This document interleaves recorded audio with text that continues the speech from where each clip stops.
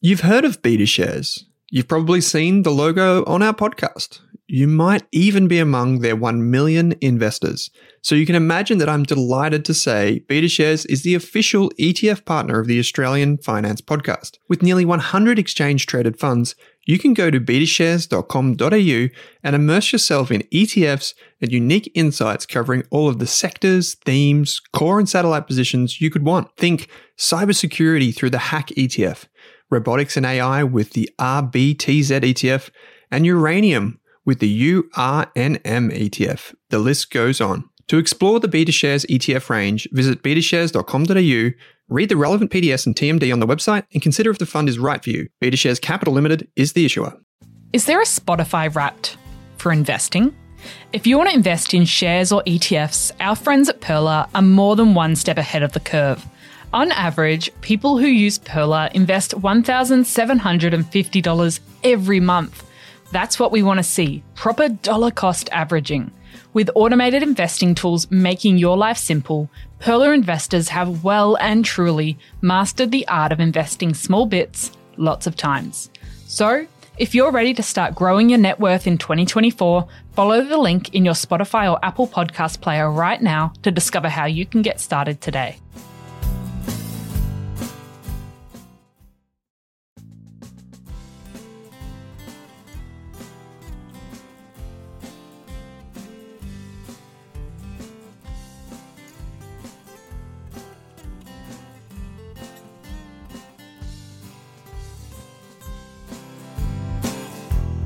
Kate Campbell, welcome to this very special Shares Month episode where we're going to bust some jargon. Yes, episode 2 of Shares Month.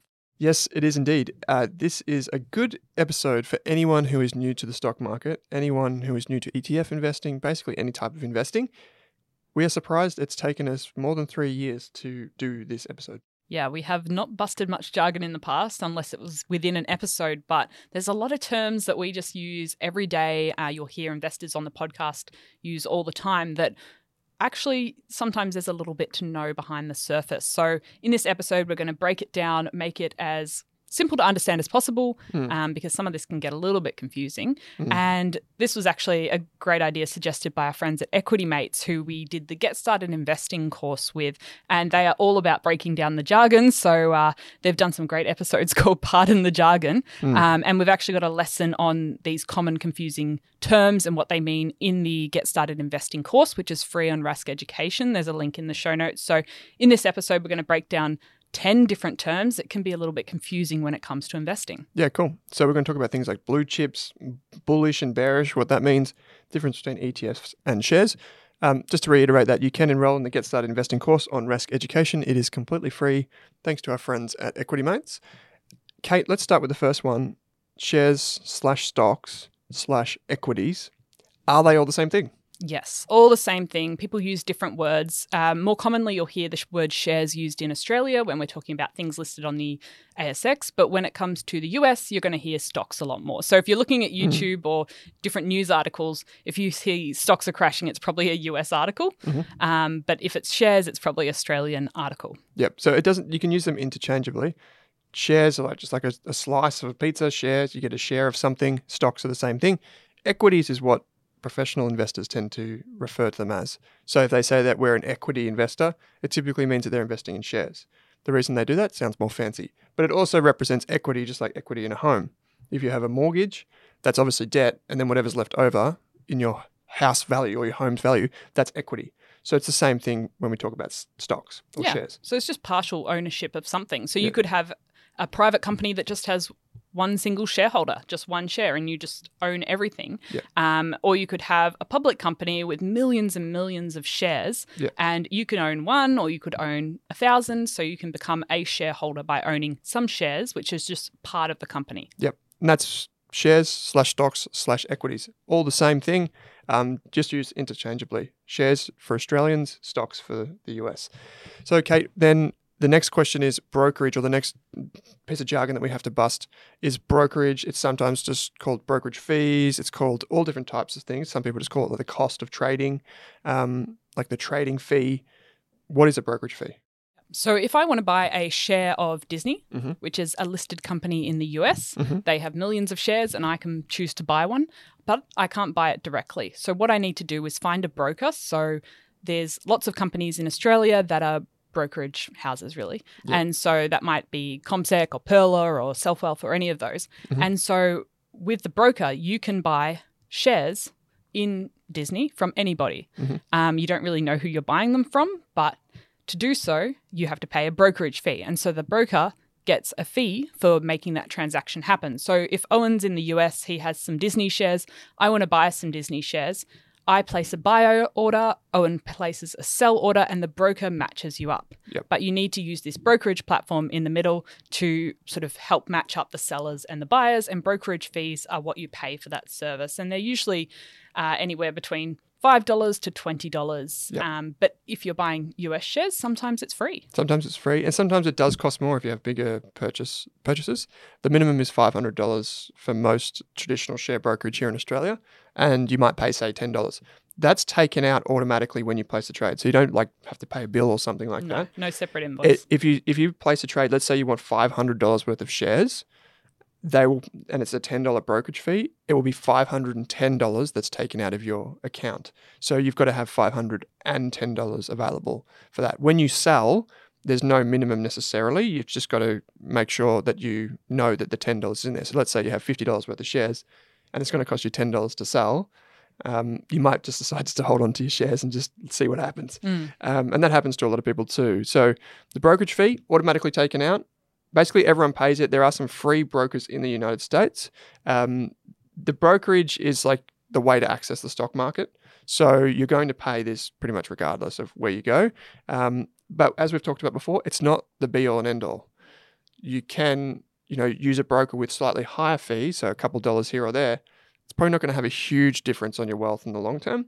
But if you want the cheapest one there, you can shop around. Yeah. So it's pretty much a transaction fee. Yep, transaction fee. Good way to put it. So number 3 is blue chip. Some people call this blue ribbon. So some people say it's a blue ribbon stock. And I always think of the ice cream because I think there's blue ribbon ice cream.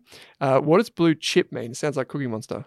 Yeah, so if you've seen any articles in the news about blue chip companies in Australia, it's probably been in the same sentence as names like CBA or Woolworths. Telstra or BHP. Yep. And I guess the way to explain is there's large companies that are popular. They're part of the ASX 200, which we'll explain a little bit further into the episode. And they've just been around for a long time, usually. Yep. So they typically have big brands, like you know them when you walk past them in the street, like you're familiar with that brand. They are, they typically have profits. They're not like early stage companies, so they're reporting profits. They might be paying dividends, those types of things. They're typically really large. So when we say large, what we mean is like the whole company is worth, say, more than $1 billion or $10 billion, which sounds like a lot of money, but there are many companies that big.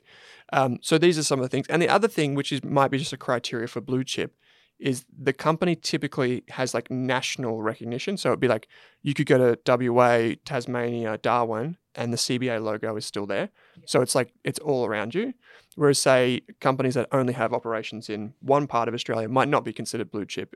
Even though they might be big, they might not be a national or global brand. Yeah, they're like household names, if you could say that. And they're companies that I know a lot of older investors and retirees like because they often have quite high dividend yields. And so they're helping pay that passive income for retirement. And they've been around for a long time. Yeah. And I mean, we don't really like to say this on the podcast, but they're almost seen as too big to fail. Like Woolworths is not going to disappear overnight, or BHP is not going to evaporate overnight, whereas potentially a really small startup company that maybe has a $10 million market cap, which we probably should explain market cap in a sec, but the technology could fail to work, or they might not get through clinical trials, or they might not discover any gold, and that might not be around tomorrow. Yeah, so it's like if you have a cafe that's starting up around the corner, you've seen this yourself in the street. Sometimes the cafes don't work out. So that would be like the equivalent of a smaller company, but say Starbucks, right? Starbucks, even though maybe you don't drink Starbucks coffee, it's everywhere. It's around the world. So that's an example of a blue chip and a startup company. Like the startup would be your local trendy hipster cafe, and Starbucks would be a big one. So when we say market cap, what that stands for is market capitalization, and that is simply the value of all shares. So if you took all the shares in the company, what are they worth? That's it. So the bigger the market cap means that it's a bigger company because there are more shares.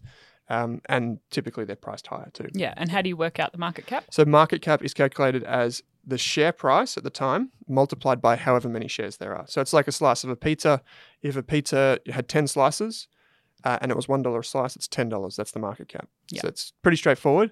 And you just include all the shares. Yeah, and usually that's if you just Google a company stock code. So for Telstra, it would be TLS, and then you Google the exchange, which in Australia it's the ASX. Yep. It'll come up with Google Finance, and it will say market cap, Yep. and it will have billions of dollars. Telstra's probably in that size, isn't it, right now? Definitely. Yep. So that's it. So we've busted an extra piece of jargon there for you. So number 4 is index/indice. Now we're going to use some examples of these in just a moment, but we often hear, Kate, on the news, it might say the ASX 200 index or the S&P 500 index or the indice is down or something like this. What on earth does that mean? Yeah. So the index is what the fund or the ETF or the news reporter is tracking. So let's say the ASX 200 index tracks the top 200 companies by market capitalization in Australia. And there's companies that just create these indexes and different firms that are brokerage houses or managed funds can use these to either replicate or track or compare theirs to. So often you'll see, so if you Google an ETF and you'll see this ETF aims to track the ASX 200 index. It'll probably say who created the index too. And so then you can actually look up that index itself and see what's contained in that index. Yeah. So it's basically like a basket of something. Like this is saying, well, it's not even say the basket, it's just saying like what's going to be inside it. Yeah. And you use 2 examples there. You use the ASX 200, which is our next piece of jargon. And there's another one which is popular called the Dow Jones. The ASX 200 is for Australian shares. There are 200 of the biggest shares. The Dow Jones is in the United States. So if someone says the Dow Jones fell 1%, that's basically saying the United States stock market fell 1% today. And if the ASX went up 2%, we say the ASX or the Australian share market went up 2%. And it's important to remember that if we look at the ASX 200, there are 200 shares in there, right? So it's going to be, spread out across all 200. And if with the Dow Jones, there are 30. So there's not as many. So that can bounce up and down a little bit more because one share can have more of an influence because there's only 30 of them. Yeah. I hope that makes sense. There are others around the world. There are many. Basically, thanks to ETFs, every time an ETF comes out, they want an index to track. So then the index provider's like, oh, we'll create one. We'll create one for renewable energy stocks and we'll find all these renewable energy stocks and we'll put them in this index and then you can track that. Yeah, so you've got those common popular indexes that the news reporters are referring to, but then all of these thematic ETFs, which are maybe tracking cybersecurity companies or food companies, they will just create a customized index. And so there's many ETFs around the world where they have an index that no one else is using. It's just a unique index created just for them. But whereas the ASX 200 index, many ETFs and fund managers will also be using that to track their performance. And it's a good way to, you'll see people maybe compare, I outperformed the index this year, or my fund outperformed the index this year. And the big question is to ask which index you outperformed, because they might be outperforming a bond index, and so that's not really apples and apples. So people will often tell you how well they've done, or how poorly their peers have done compared to a certain index. So ask what index it is, have a look at that index, and make sure it's a similar comparison. Yeah. So that's a good one. So think about it like when we say Australian property prices, it's the same thing. There's actually companies out there, like I think realestate.com.au does this. I think Domain does this. I think there are many different property, data analytics businesses that do this. But they basically say Australian house prices fell 5% in March. And what they're doing is they're getting a heap of houses and they're like sampling them. And they're saying, okay, the average selling price was below what it was this time a year ago or something like that. That's exactly what we do with indexes or indices in the share market. We do the same thing. We just get a heap of different companies, we put them in and blah. It doesn't have to be shares. It can also be for bonds. It can be for currencies. You can basically index anything, right? And that's, at the end of the day, that's all an index is. And one point I'll double click on, which you mentioned, is that a lot of investors say, I outperform the index. Like if the professional investors or your super fund might say, we have an index of this and we did better than it. And that's important. But remember, you're better off looking at these things over 3 years at least. So if you have a super fund or you have a fund manager or an ETF, look at the performance of that thing against the index over 3 years. Because from 1 year to the next, it can change. And you're wanting to be a long-term investor. So look at it from a long-term perspective. And I've seen some cheeky things in the past where people compare their fund to a cash index and they can say how much they've outperformed when it really is not a fair comparison. So sometimes people can be a little bit tricky with indexes. Yeah, sometimes, like, let's just be real. If you're investing in shares in Australia, the ASX 200 is like the preeminent one. In the United States, you could use the Dow Jones or the S&P 500.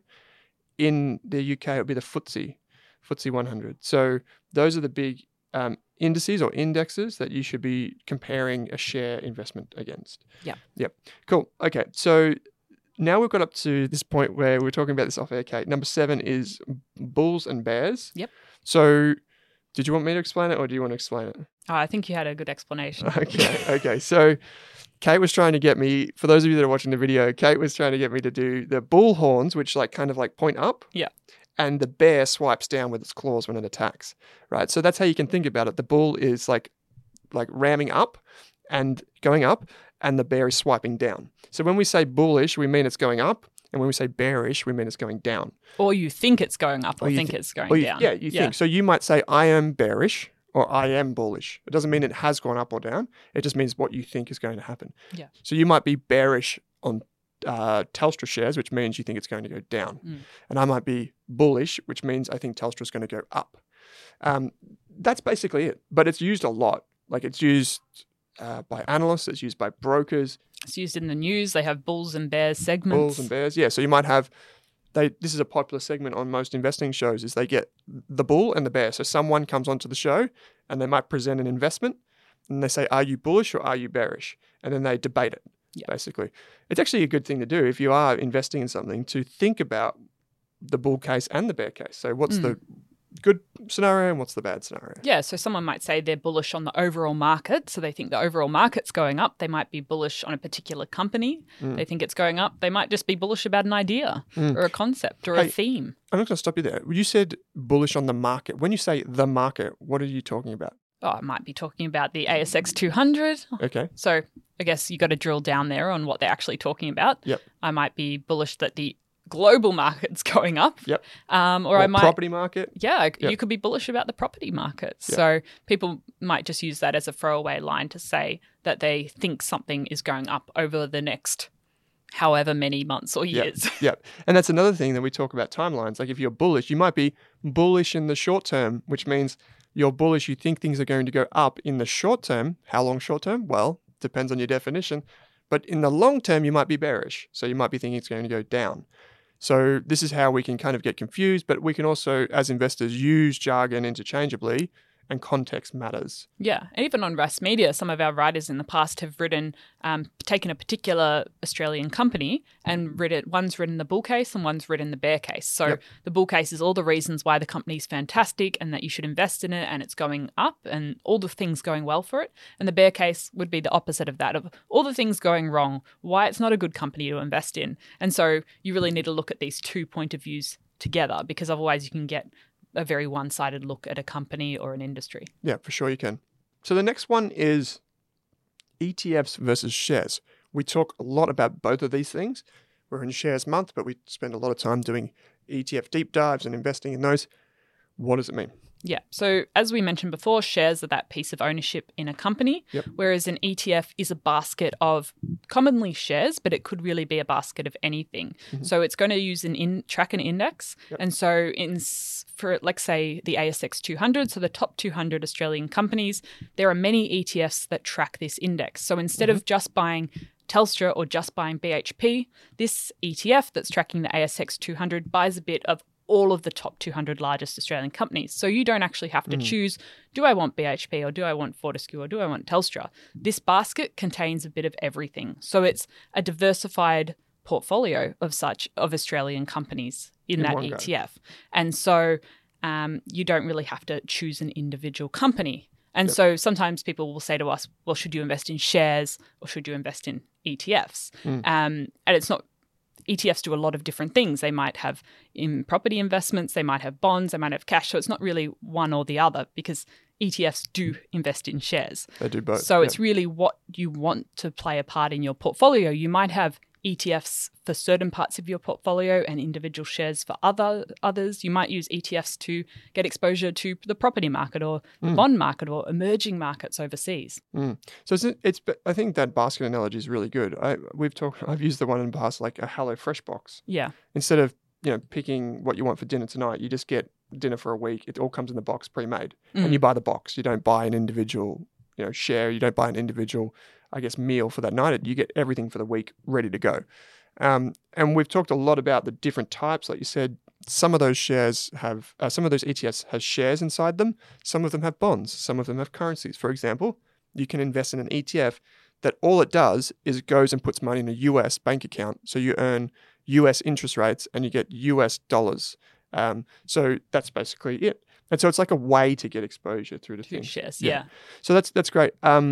We don't we are seeing more and more ETFs come to the market. So we don't have like a view on like which ETF is good or bad. Like we can't just say all ETFs are good or all ETFs are bad.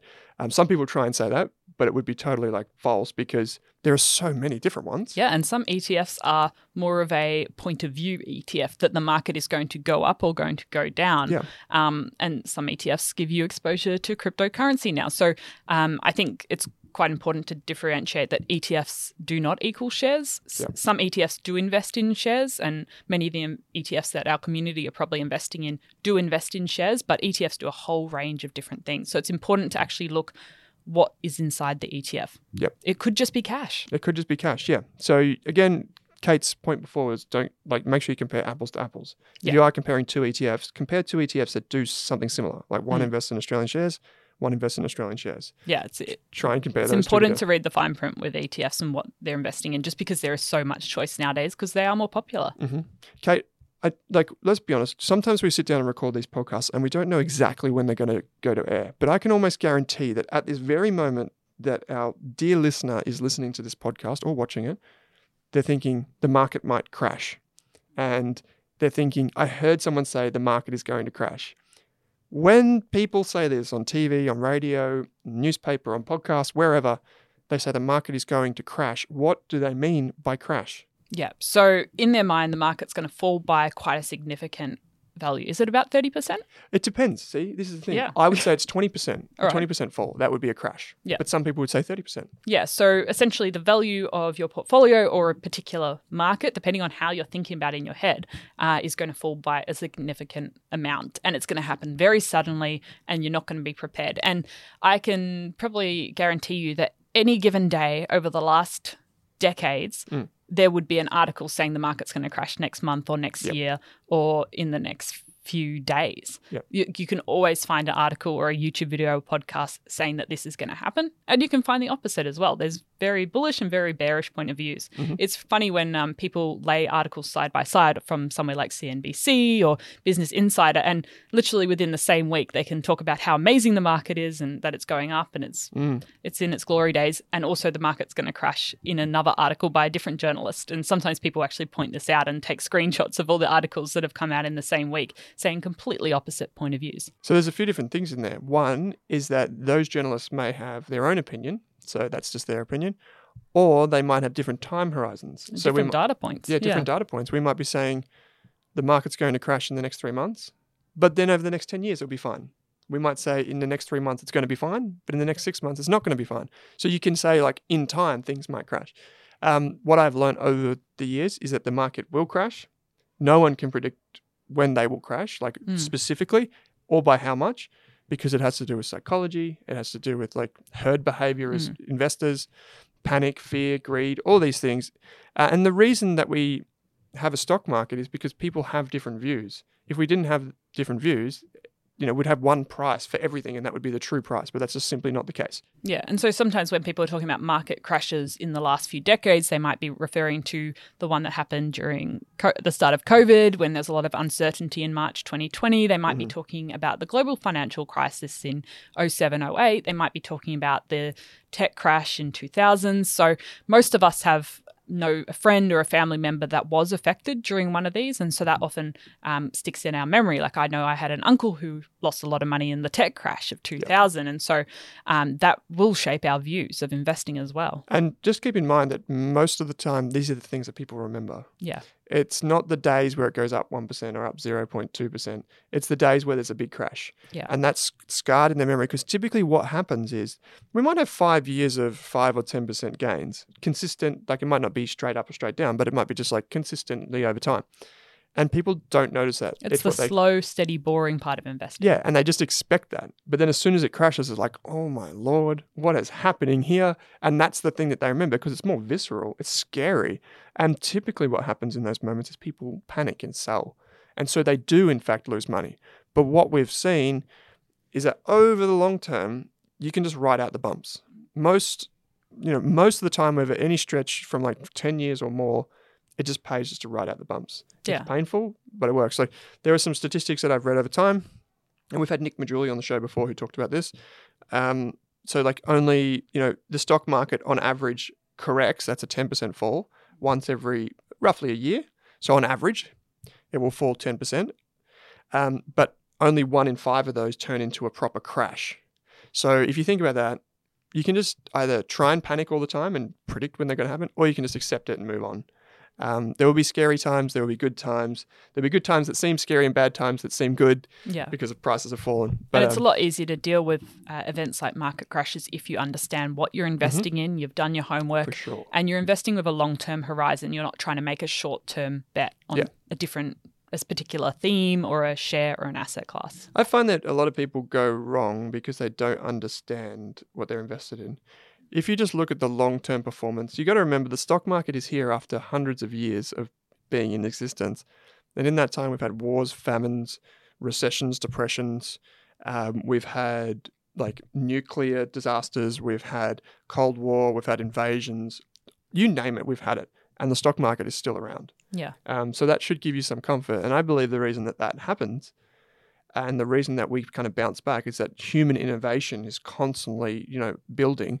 And the stock market is where companies that innovate are found. So if you want to own some of that, it's pretty simple. Yeah. Be in the stock market. And you might understand what you're investing in, but you also might have the wrong time frame or the wrong goals because your goals of buying a house in 3 years might not match up with what you've invested in. Yeah. So that's really, really good point. Another thing, knowing what you're investing in, making sure that aligns with your goals and when you're actually planning to need that money. Is it for retirement in 30, 40 years, or is it for something in the next couple of years? That's really important to know as well. And whether you've got, even in past episodes, have you got your emergency fund and are you good for short-term emergencies? Yep, that's a really good point. Notice how I said 10 years when I said the market tends to be positive. Yeah. And you said in the short term, that's 0 to 3 years typically. So the stock market is a long-term wealth creation vehicle. In the short term, it's like, it seems random. Like even anyone could tell you that. Kate, the last one is where we start. We're going to use a slash. We're going to say P/E or PE ratio. This is a piece of jargon that is thrown around everywhere by share investors.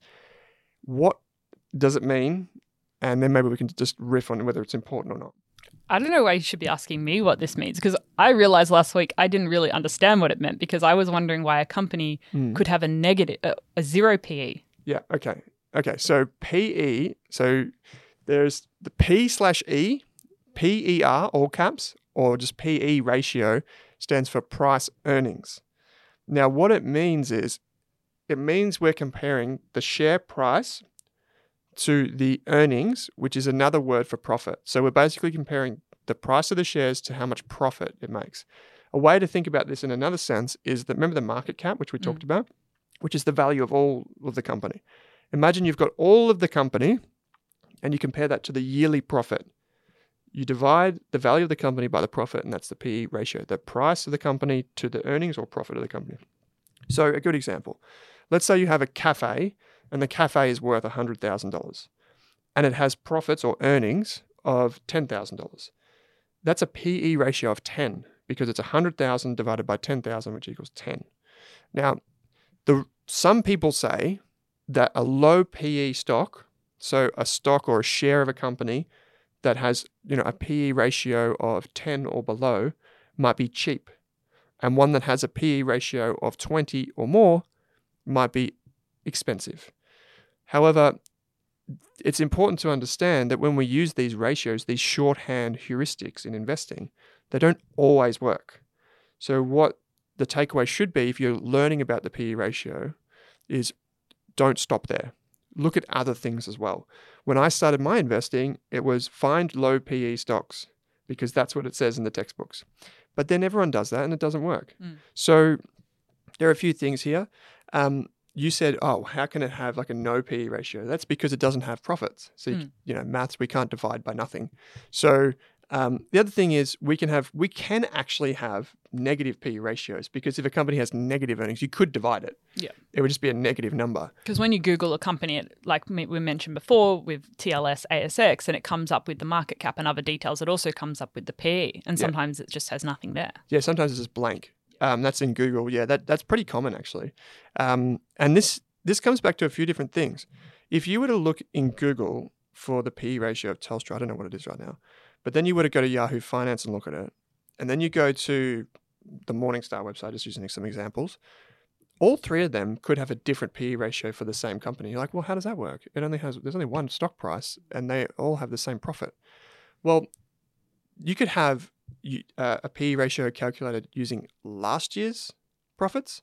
It could be calculated using what analysts expect in the future, or it could be a blended rate. But also, this is what is really important to understand, is some companies, like for example, Xero, which is an accounting software company in Australia we've talked about on the show recently.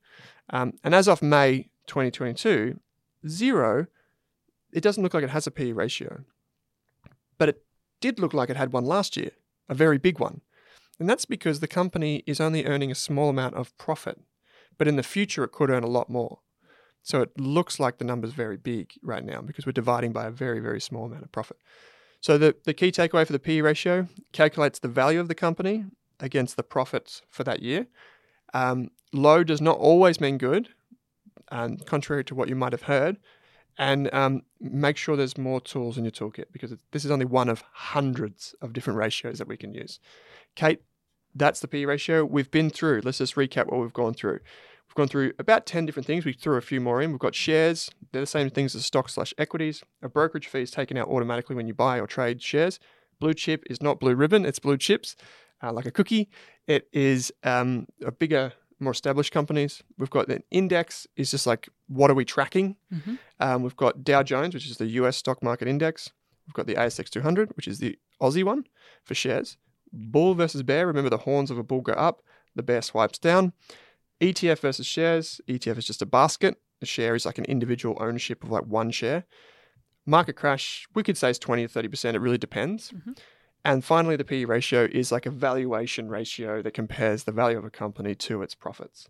It's a lot to go through in one podcast, but we did it. Yes, and it's broken down a bit more. There's a bit more information on each one in our Get Started Investing course with Equity Mates, which is free as well. And there's a video with Owen and the guys from Equity Mates also breaking down some of these terms, which might help as well. Yep, great. So you can enroll in that for free on Rask Education.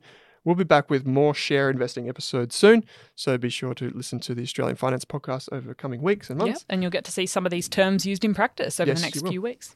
So Kate, as always, thanks for joining me. Thanks for listening, everyone. Thanks for tuning in to this episode of the Australian Finance Podcast, where our mission is to improve the financial futures of all Australians. If you'd like to learn more, create a free account at rask.com.au/account to download free episode workbooks, bonus resources, and take our amazing free personal finance courses. You can also join our online community by following the link in the description. If you enjoyed the show, what we'd love is for you to leave us a snappy review on iTunes. And you can follow us on Twitter and Instagram at Rask Australia. Kate and I are also on both of those channels. Finally, if you have any feedback, suggestions for episodes or guests to come on the show, or you just have a question for us, shoot us an email at podcast@rask.com.au.